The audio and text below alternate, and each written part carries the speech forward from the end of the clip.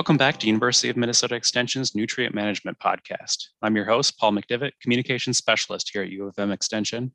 Today on the podcast, we're talking about the Maximum Return to Nitrogen, or MRTN, approach to N-rate guidelines. We have 4 members of Extension's Nutrient Management team. Can you each give us a quick introduction? My name is Daniel Kaiser. I'm a nutrient management specialist located at the St. Paul campus. One area that I do work on are the nitrogen guidelines. So the MRTN is one of the things we're looking at now that we'll be talking about today that I work with those guidelines. I am Fabian Fernandez. I'm a nutrient management specialist as well, located in the St. Paul campus, and my area of emphasis is in nitrogen management.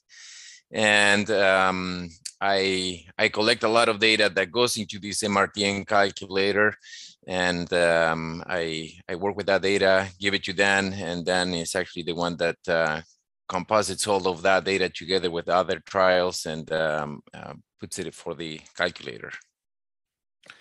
I'm Brad Carlson. I work out of the Regional Extension Office in Mankato. I'm an extension educator, and I do the kind of the lead on our nitrogen smart education programs, which really emphasizes flexing your management based on conditions and so forth. And so we look extensively at the MRTN approach, but then also talk about why adjustments need to be made under different circumstances. Hi, this is Jeff Vetch. I'm a researcher here at the Southern Research and Outreach Center in Waseca, and I've accumulated a lot of this N-rate database or data over the last 20 some years. And that's N management, nitrogen fertilization of corn is one of my specialties. All right, so starting off, what is the MRTN and why was this system implemented?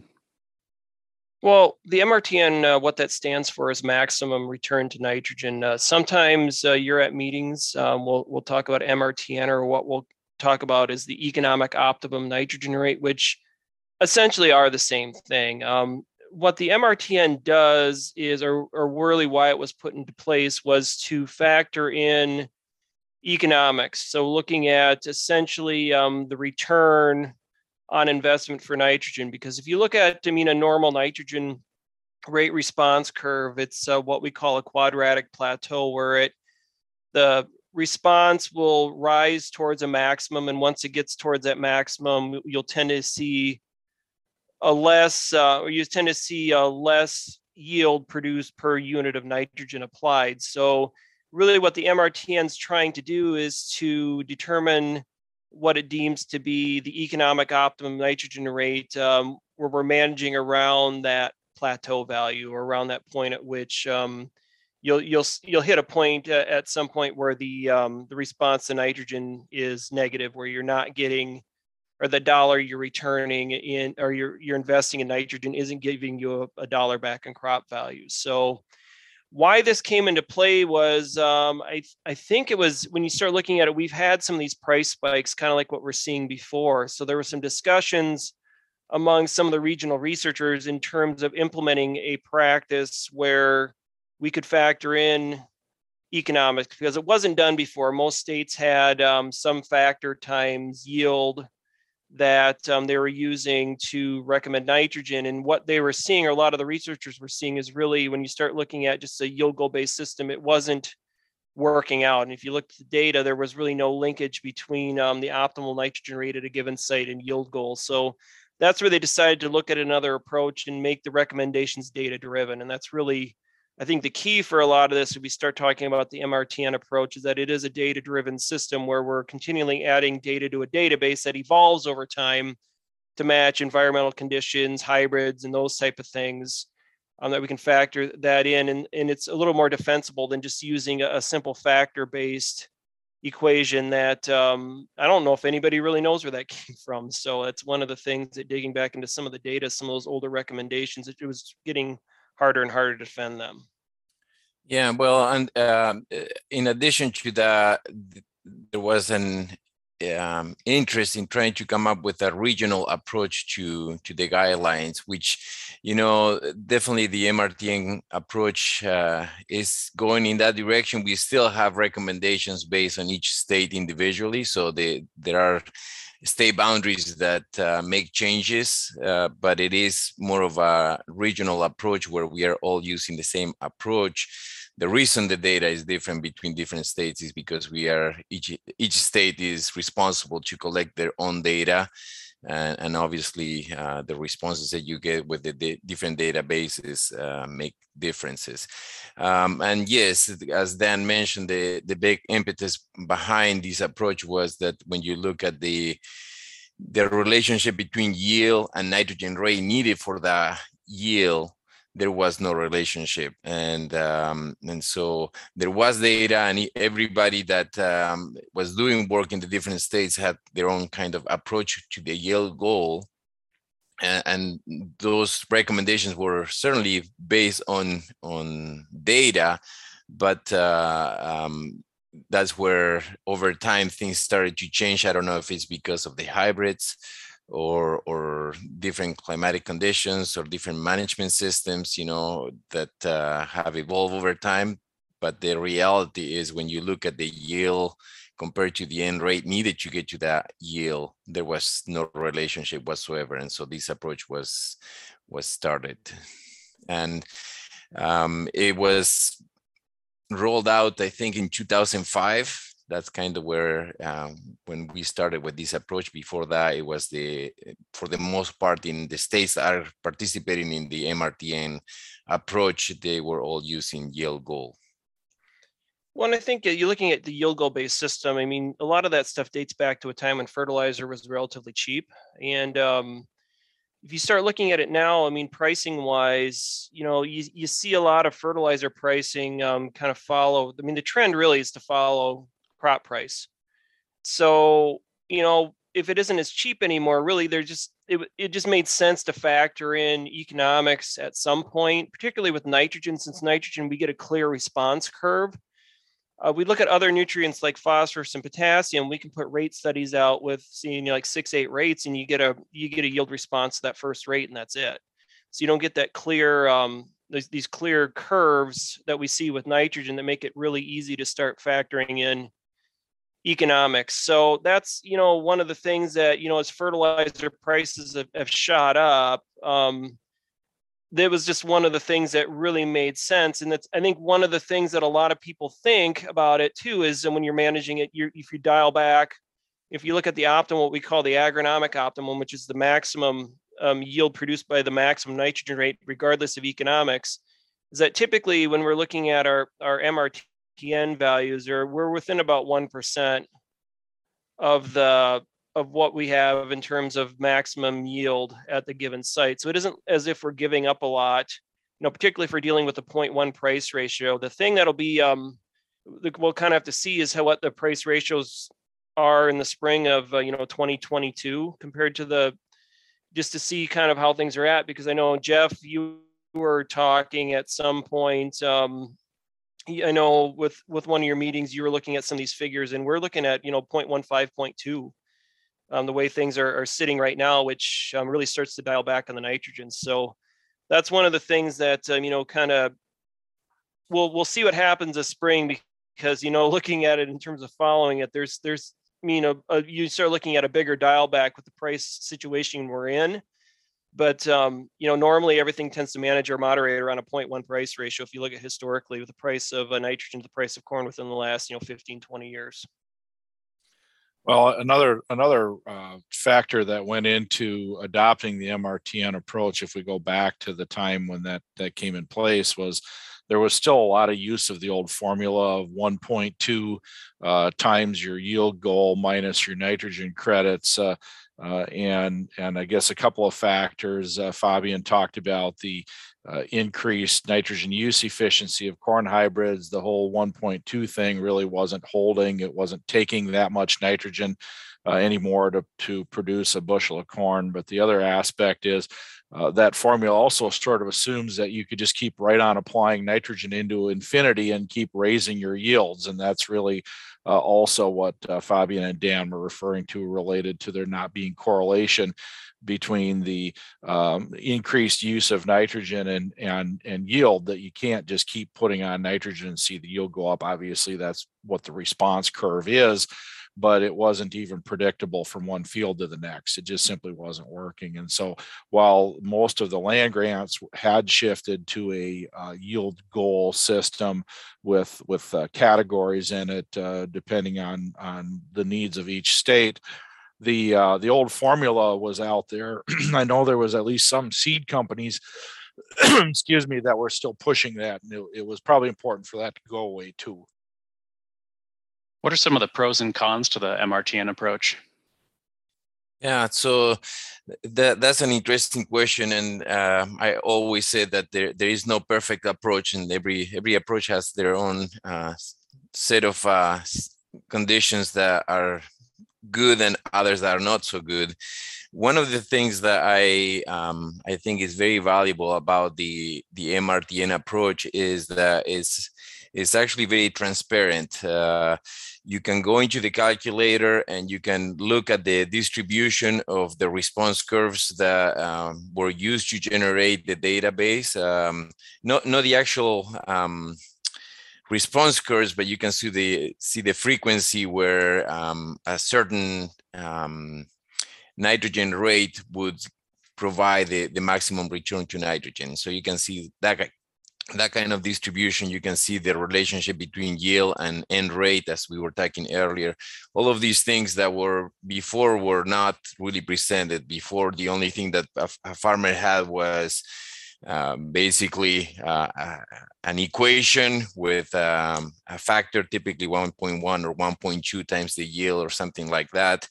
Now farmers have the ability to look at the database to a certain degree. And then the other part too is that I think is a benefit is that it allows farmers to deal with risk. These, management, nitrogen management is a risk management. And what we have in the calculator is the economic optimum, but then we added plus minus $1 per acre on that economics, so that if you are risk avert or risk tolerant, you can figure out what that rate would be. This is, and like I say, everything has a good side and maybe a side that is not so good, because on one hand, this allows farmers more flexibility, but from a regulation standpoint, regulators don't like that, because they like to have a specific number, just one number, and having a range creates some difficulties in there. The other thing that I think is interesting is that it needs a lot of data. This database has to be large in order to work, and that again is a pro and a con. If you have a lot of data, it's a benefit, but if you have limited data to make the calculation, then it could be a problem, because any new site that you add into the database can skew the data substantially depending on where it is. The other thing that it's, again, pro and con depending on where you're looking at, is that is a generalized approach. We have, for instance, for Minnesota, we have the end rate calculator for continuous corn or corn soybean. Those are the only distinctions, but it's for the whole state. And so there are differences in the state. Of course, we have added now the sands. They are kind of a separate thing that is not part of the calculator, but we deal with those differently. But it is just one approach, and with the increase of interest in precision ag, that can be a challenge, because the benefit, I always say that the benefit of precision ag is that it's very precise, it's specific, but that's the challenge as well, because then you have an approach like the MRTN database that is general for the state, and you can maybe not use it perfectly for every situation in every field. And so that's one, again, kind of pro and con. The other thing is that there is no differences other than continuous corn or corn soybean. We don't have any other management consideration in the calculator. There is a lot of interest right now, for instance, into split applications or having different rates based on geographic location or different kinds of soils and things like that. And the challenge to do that is that, I mean, we have looked at it, and I know John Sawyer at Iowa State and Emerson Nafziger at Illinois have looked at this in that have larger database to see if they can part out some of these things, separate the data based on soil types or regions or things like that. And where that makes sense, they have done some of those changes, but where there is not enough data, then you're kind of locked into having to leave it the way it is, because simply you just don't have enough information to determine whether there should be a change in there. And then the other thing that I can think of as a pro and a con is that some people argue that this is purely an economic thing and it doesn't take into account the environment. And I would argue that that's not the case when you are doing using nitrogen effectively, so that the plant uses the amount of nitrogen that you're putting in there. The environmental impact is pretty minimal, and we have seen some of that in relationship to nitrate leaching in terms of residual nitrogen in the soil, things like that, where if you're over applying, if you go above the MRTN, that's where you start to have environmental issues. If you're below that, you're not really improving anything environmentally, and you're reducing yield. And so, but those are some of the concerns that people have when they look at these things and say, well, it's an economic, and so it's all driven by economics, and the environment then is not part of the equation. But in reality, we need to remember that even though it's an maximum return to nitrogen in terms of economics, the data behind those calculations is based on the agronomic response. And again, if the crop uses that nitrogen, then there is no nitrogen loss to the environment at that point. I would add that, I think one of the big positives of this MRTN approach is that it is a database and it's updated regularly. So it's not a stagnant model or equation that was used for 20, 30 years and we can't figure out where the derivation of it came from.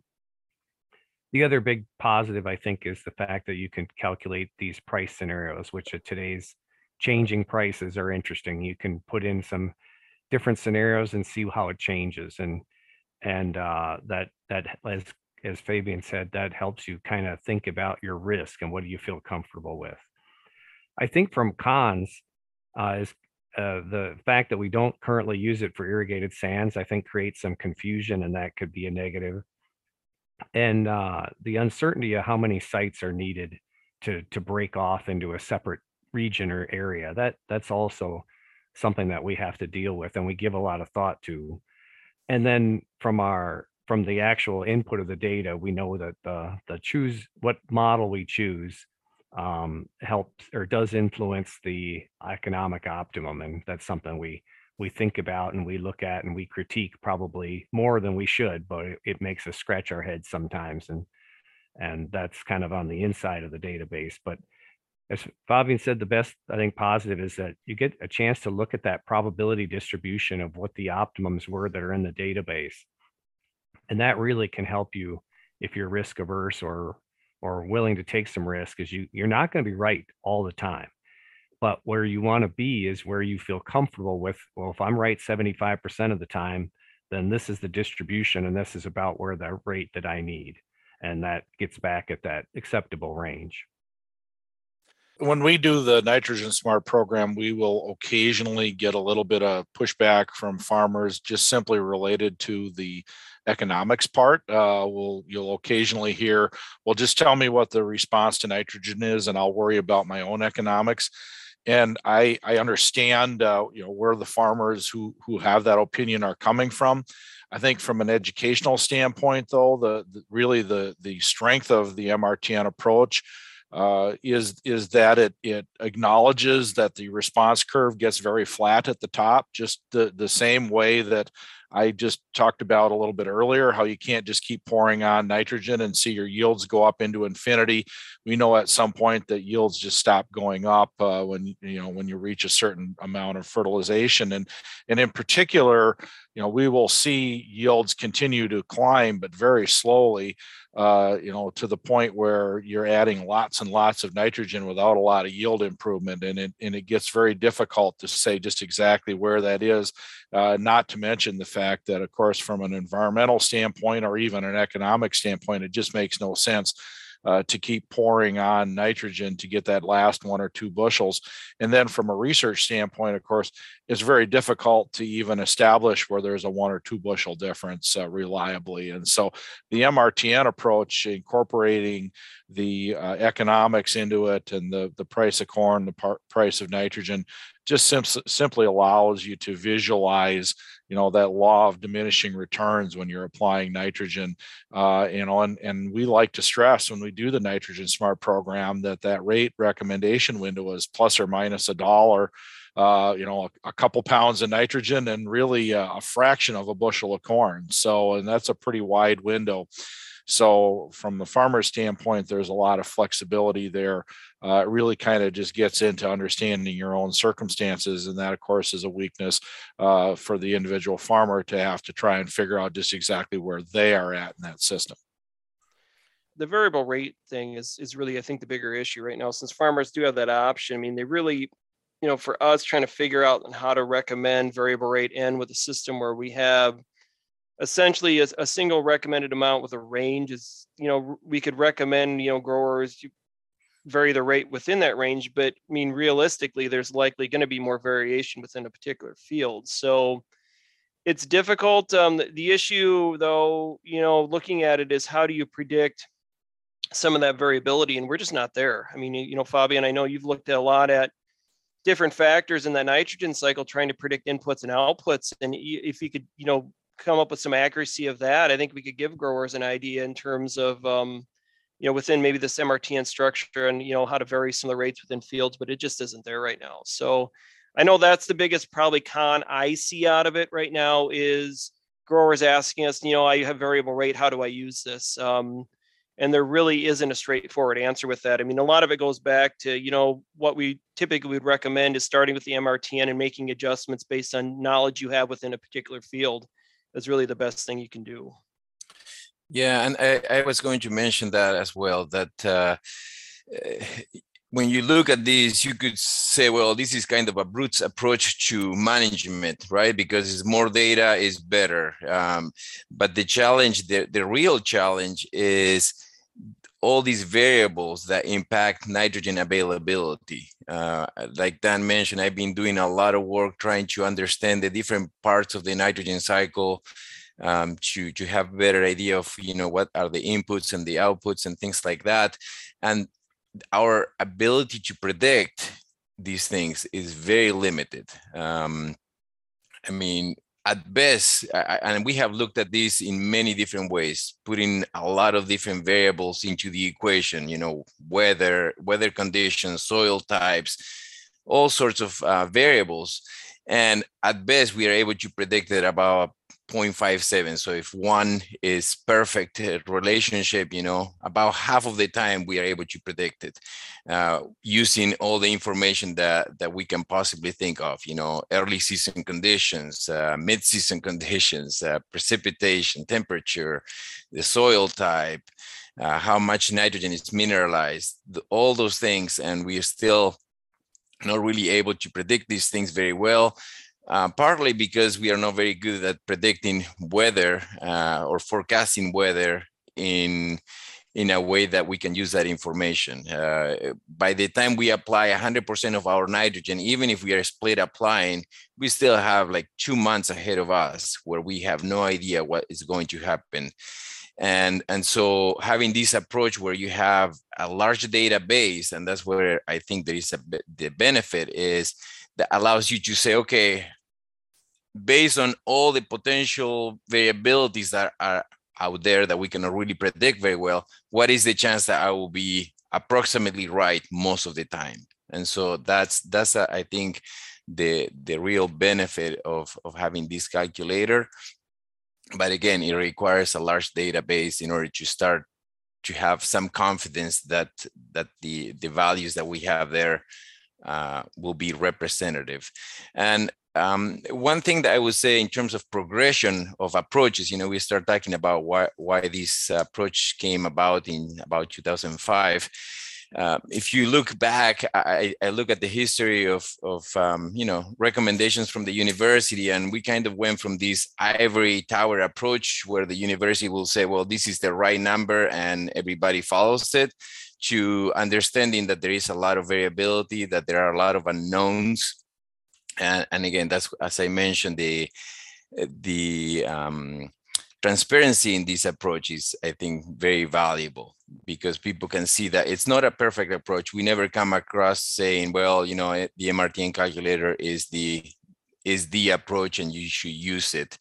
We recognize that there are a lot of differences for specific fields. And the thing that I always invite farmers, especially with all the tools that are available out there, is to start with the MRTN calculator and do trials of their own in their farms over the years, because again, 1 year data might be completely different than the next year in the same field.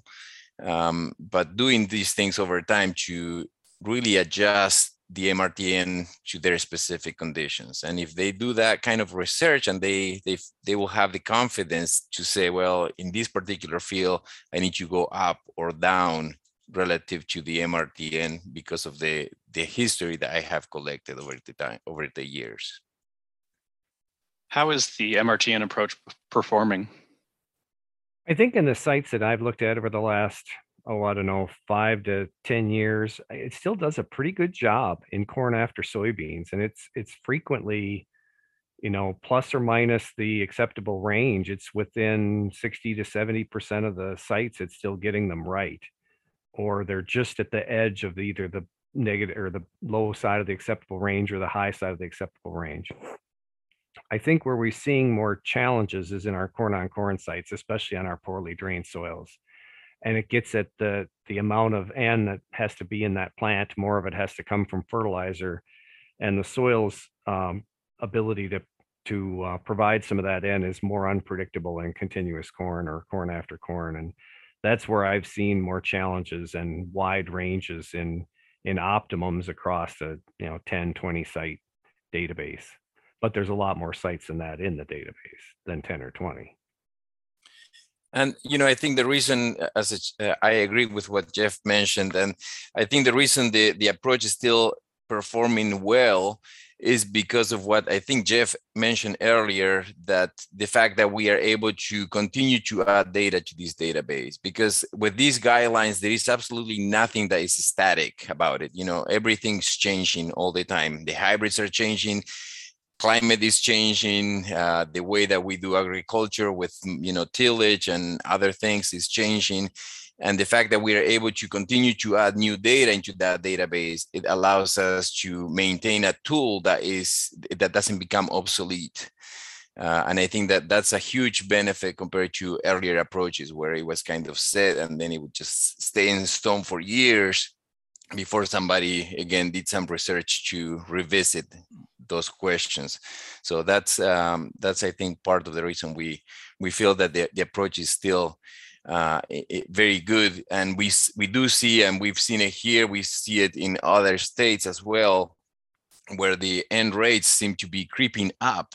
And that's all related to all these variables that impact corn nitrogen response. And Fabian, that creep you're talking about, I mean, that's one of the things I've seen consistently in the database, particularly for continuous corn. And I know Jeff brought that up, and you look at the data, so the MRTN started, we said around 2005, our database stretched back, I think down to 1990 when the initial database started. And if you looked at from about 1990 to 2000, corn was pretty consistent at about 160 across all the sites. And then you look at around 2000, then we start seeing almost a linear increase in just yearly in terms of the optimal N rates at that given point in time. And I've really been looking at that quite a bit and then trying to break our database down, looking at it in 10-year chunks just to see what's happening. And corn soybeans been relatively flat. I mean, certainly the last, we'll just say 5-10 years, we've seen we're just a little bit of a jump up. and we've seen it kind of climb a little bit here, I think, in the last 5 years. I just, kind of at the time we're recording this, I went through and I was looking at the 2020 data, just my data and Jeff's data added in, and we're looking at an MRTN jump of about seven pounds on that. So we're seeing that with some of these wetter years where that kind of just to give a little jump for the the corn soybean. But the continuous corns, again, it's been a steady climb. And that's one of the things I'm struggling with, because I know there's some spots that, are likely higher than what we have recommended now. The question, though, is, and I think this was brought up, is, really, do you start with the MRTN and make adjustments, or do we recommend more nitrogen? And I think we need to be really certain that that recommendation is consistent enough for additional nitrogen across those sites before we do that, because the other option is just saying, if given circumstances are present within a given year, then apply more in. And we've got some options, I think, to potentially do that, because we really just want to try not to have, just consistently too much nitrogen applied just for insurance purposes. And it's getting that that type of strategy is really not easily justifiable right now, just with a lot of the issues we have environmentally going on. So that's the thing. I mean, that's what we'll be looking at here, moving forward is some of these sites, because we know there's some sites, like as Jeff said, continuous corn, that it's been more of a challenge.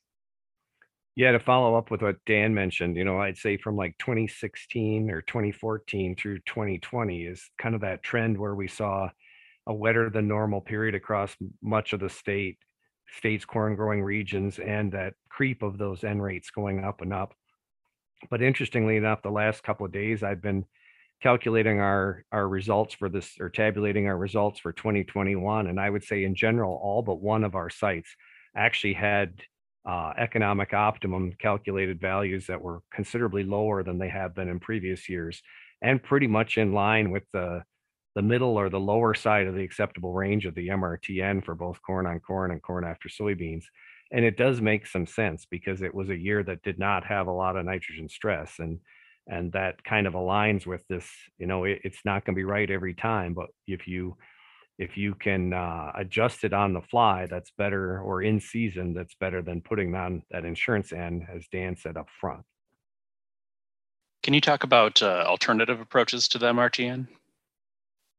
Well, Fabian alluded to the issues with MRTN and variable rate nitrogen, and that sort of gets down to the maybe instead of saying gets down to it, gets out to the big picture of where we kind of have issues with it, and that just simply gets into what is specifically going on right at the individual plant level. Now nobody's going to advocate getting precision to the level of single plants, but the question becomes, in smaller areas in the field, are we seeing variability from one area to the next, and is MRTN just simply washing it all out? It's interesting that for years farmers would say to us, university folks, that we want to see more large field research because your small plots are not representative of whole fields. And now we're doing precision ag work, and you're saying, well, when we do whole field work, you're washing out all the differences across the field, and we're not finding where there's differences from one area to the next. And so, some of the variable rate nitrogen work that I've worked with and processing yield maps over the last few years, we've found some really incredible yields with some fairly low nitrogen rates.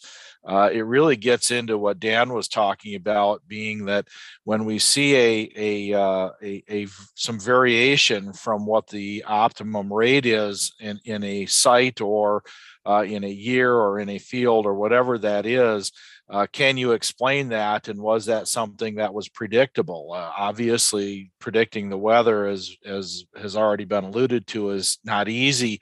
But beyond that, there are soil conditions, there's general weather trends. We know that, for instance, we're coming into this year with the soil moisture deficit, we're not likely to see a lot of pressure related to denitrification coming into this growing season. Jeff talked about the MRTN for last year being a little bit lower. We would expect that under dry conditions and so forth. And so realistically, it becomes more of, I guess, what we kind of talk about with Nitrogen Smart is an educated guess. It's not just simply guessing, but it's taking the information that you have available and making adjustments. It's not assuming that for instance, MRTN is be all and end all, but if you're going to flex your rate higher or lower, having some justification and some reasoning behind that. Ultimately speaking, I think some of the crop models that are available commercially will perform this function. They actually record, what really happened on the field, as well as what all of the variables that went into that, whether it be from different hybrids and different crop protection standpoints and the fertilization and so forth. And long-term big data mining of some of these data sets may actually become very useful and predictive. But at this point, I don't think we're quite there yet. And so we kind of get back to, like I said, just doing a lot of educated guessing if we're going to start flexing our nitrogen rates beyond where we're at with general MRTN regs. And, not to feel complacent about the approach, because we certainly are not. We are always trying to figure better ways to get this tool to improve so that we have a good, useful tool for farmers. But one thing that you notice is that every competitor, if you will call them competitors, they are comparing their approach to the MRTN. And so that, I think it's some evidence that this approach is as robust as it gets at the moment. Like when you look at top brands in any kind of market, everybody, the competitor, the generic brand always puts, compared to and puts the top brand, right? And that's certainly what it's happening with the MRTN approach. So I think there is a lot of value. It's not perfect, but it is probably the best that we have right now.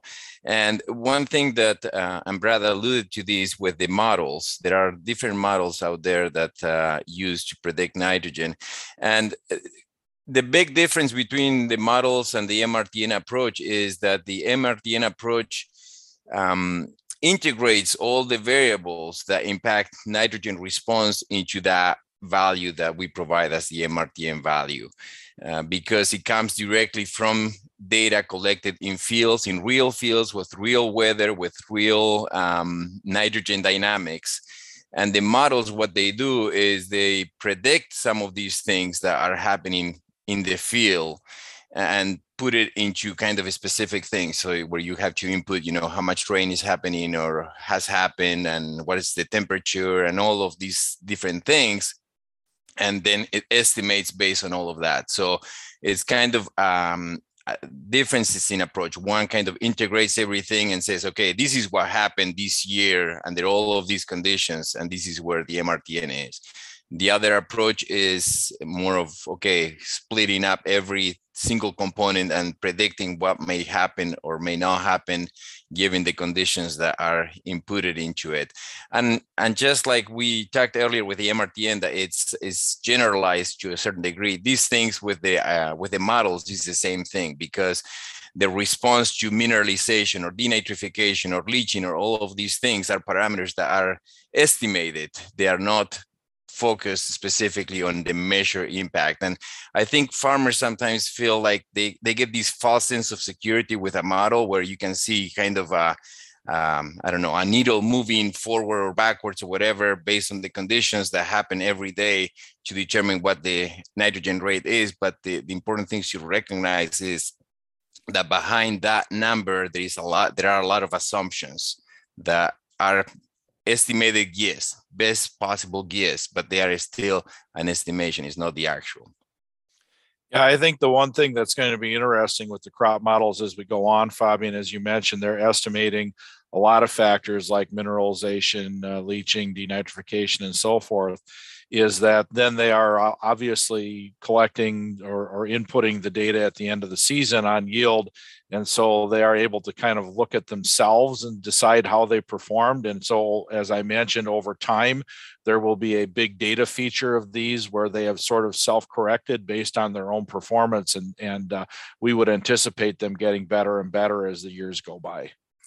For sure. And the reason I become skeptical about some of these things is because I actually have seen some of these assumptions, and I've seen these assumptions in my own work where, let's say that I am trying to really understand mineralization, and I do studies to really focus on that, and everything as possible in a field that I can control, I am controlling or measuring.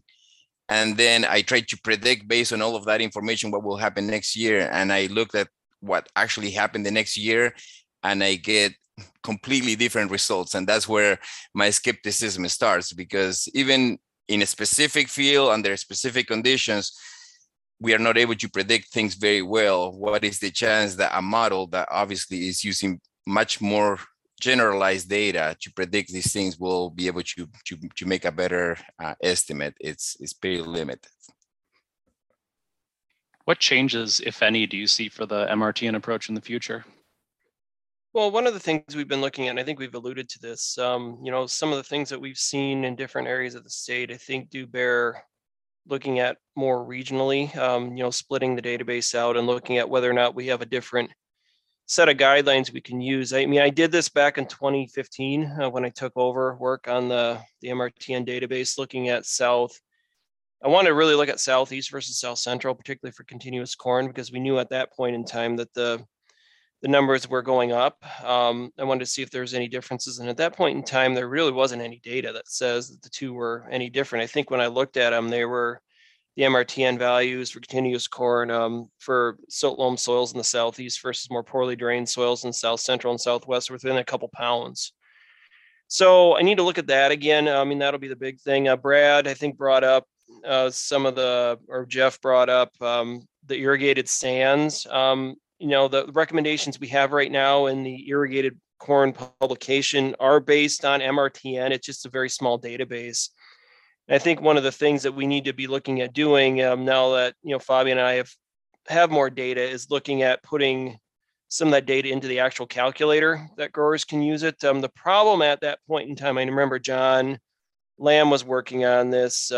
He really was the fact that the most consistent data he had for irrigated stands was continuous corn. So that's why you see some crediting still for some of the other crops off of the continuous corn recommendation for, say, corn, soybean, because either there wasn't enough locations or the data wasn't consistent enough to come up with a recommendation based on the locations you have. So I think that's going to be the main thing that you'll see, splitting off potentially the northwest part of Minnesota, which if you're using our MRTN approach, I mean, I'd really look at the lower end of the profitable range for northwest Minnesota, because that seems to be an area that's different. The rest of the state, it's just going to depend on what the data tells us. And that's, again, the thing I like about this approach is that, we can let the data tell us what we should be doing moving forward. So that'll be the big thing with it. In terms of anything else, I mean, certainly the thing about the MRTN is we can factor other costs into, say, nitrates and drainage water and those type of things. I mean, there's no plan for that. But the nice thing about the approach is you can factor in other things. And as Jeff, I think, mentioned before, you could look at different fertilizer prices. There's just some flexibility with it that is nice for that. And then we could always build some other cost factors in if we ever have to. Again, I don't see that happening, but there is some flexibility there. So that's the thing I think over the winter here I'll be looking at is now I think we have enough data to look at partitioning some of the areas out. The bigger question on my mind, and this was brought up before, is, if we see differences, what do we do? And that's where I really want to see this, 2021 and even the 2022 data before I really make a large wholesale recommendation in terms of recommending more nitrogen in some areas, just to see if we get back to more of those, closer to those MRTN rates, particularly with continuous corn, because we talk a lot about the MRTN being a starting point and making adjustments from there. And that's really where I look at this as, and I want to make sure that the recommendations that we don't go and well over recommend nitrogen in some of these areas if we're making changes. So again, this is something that it isn't where on a whim we make changes with this. There's a lot of thought process that goes behind what to use in terms of the data set and what to do. And so it's something that we do spend some time on, and that's one thing we'll be doing. Again, I think this winter is since we're talking about this more, since we're about 15 years in, is doing a reevaluation, particularly within the state. And the other thing that I would mention that I get this question asked a lot is about split nitrogen applications. And right now we don't have that. And I don't foresee making any changes in that regard, because simply we see that there is no much difference between a pre-plant application versus a split application if we are doing a pre-plant application at the appropriate time, right? Close to the time of planting, around that time. And the only times where we see a difference between a pre-plant and split application is in the sands, which that's part of what we have in the publication for the sands. But for finer texture soils, we just simply don't see much of a difference. The only time we see those differences is when we have extremely wet conditions. And so again, we go back to this thing of not being able to really predict things very well for those situations specifically. And so it doesn't warrant right now to make a different set of recommendations for a split application compared to a pre-plant application. Yeah, we get that quite a bit with Nitrogen Smart. We'll have guys ask us if they can lower their nitrogen rates if they're split applying, and you know, the research does not necessarily bear that out. The one thing though that I would say as a caveat to that though is the extent to which maybe farmers are over applying or applying a little higher rate or going higher on the you know, in the rate window or so forth, that can adjust themselves back down, or if they're, you know, if they're not comfortable with recommendations and now they're willing to be comfortable with the recommendations because they're split applying, you know, then the overall effect is you are lowering your N rate, but it's not necessarily, we're not necessarily lowering our recommendations. You know, and as far as being comfortable with actually coming out with recommendations to apply less because you're split applying, I have not seen that we've got data that we can really comfortably go on that. I guess individual farmers may have enough experience in their own fields that they can feel comfortable with this. I happen to know farmers who do that and are comfortable with it, but that's not for everybody. I have a few site years that do show that was possible, but as Fabian said, it's not consistent enough or enough site years to justify a separate recommendation and reducing the rate. Any last words from the group? Well, one of the things that, you know, I would just want to say is that, you know, we talk a lot about the MRTN, and it's just rate is one of the 4 R's. And a lot of our rate recommendations really are contingent that essentially all the other R's are being, the source, placement, timing are being followed that are more optimal for your soil to prevent loss. So, you know, obviously, you know, we do see some year-to-year variation of that, but again, it's only one of them, and it gets focused on a lot, you know, particularly by environmental or people that are worried about nitrates in the surface water, but it isn't the only practice out there that we need to be worried about. So it's one of the things to bear in mind that I think it's the easiest one to pick on because it's the easiest one to quantify sometimes, but it's not the only R when it comes to nitrogen management that needs to be focused on when you're looking at what's the best option for a field. I would add that I'd love to see farmers, if they haven't looked at it and don't know what those MRTN rates are, to take time to look at it. And there are programs available, the Nutrient Management Initiative and some others, that will actually provide financial support for them to try their rate versus an MRTN rate in a side-by-side strip trial across the field. Do it for 2 or 3 years. With that financial support, if you can ask around and find a program that's in your area to do that, there's very little risk involved if you can do that and see how it compares. All right, that about does it for the podcast this week. We'd like to thank the Agricultural Fertilizer Research and Education Council, AFRAC, for supporting the podcast. Thanks for listening.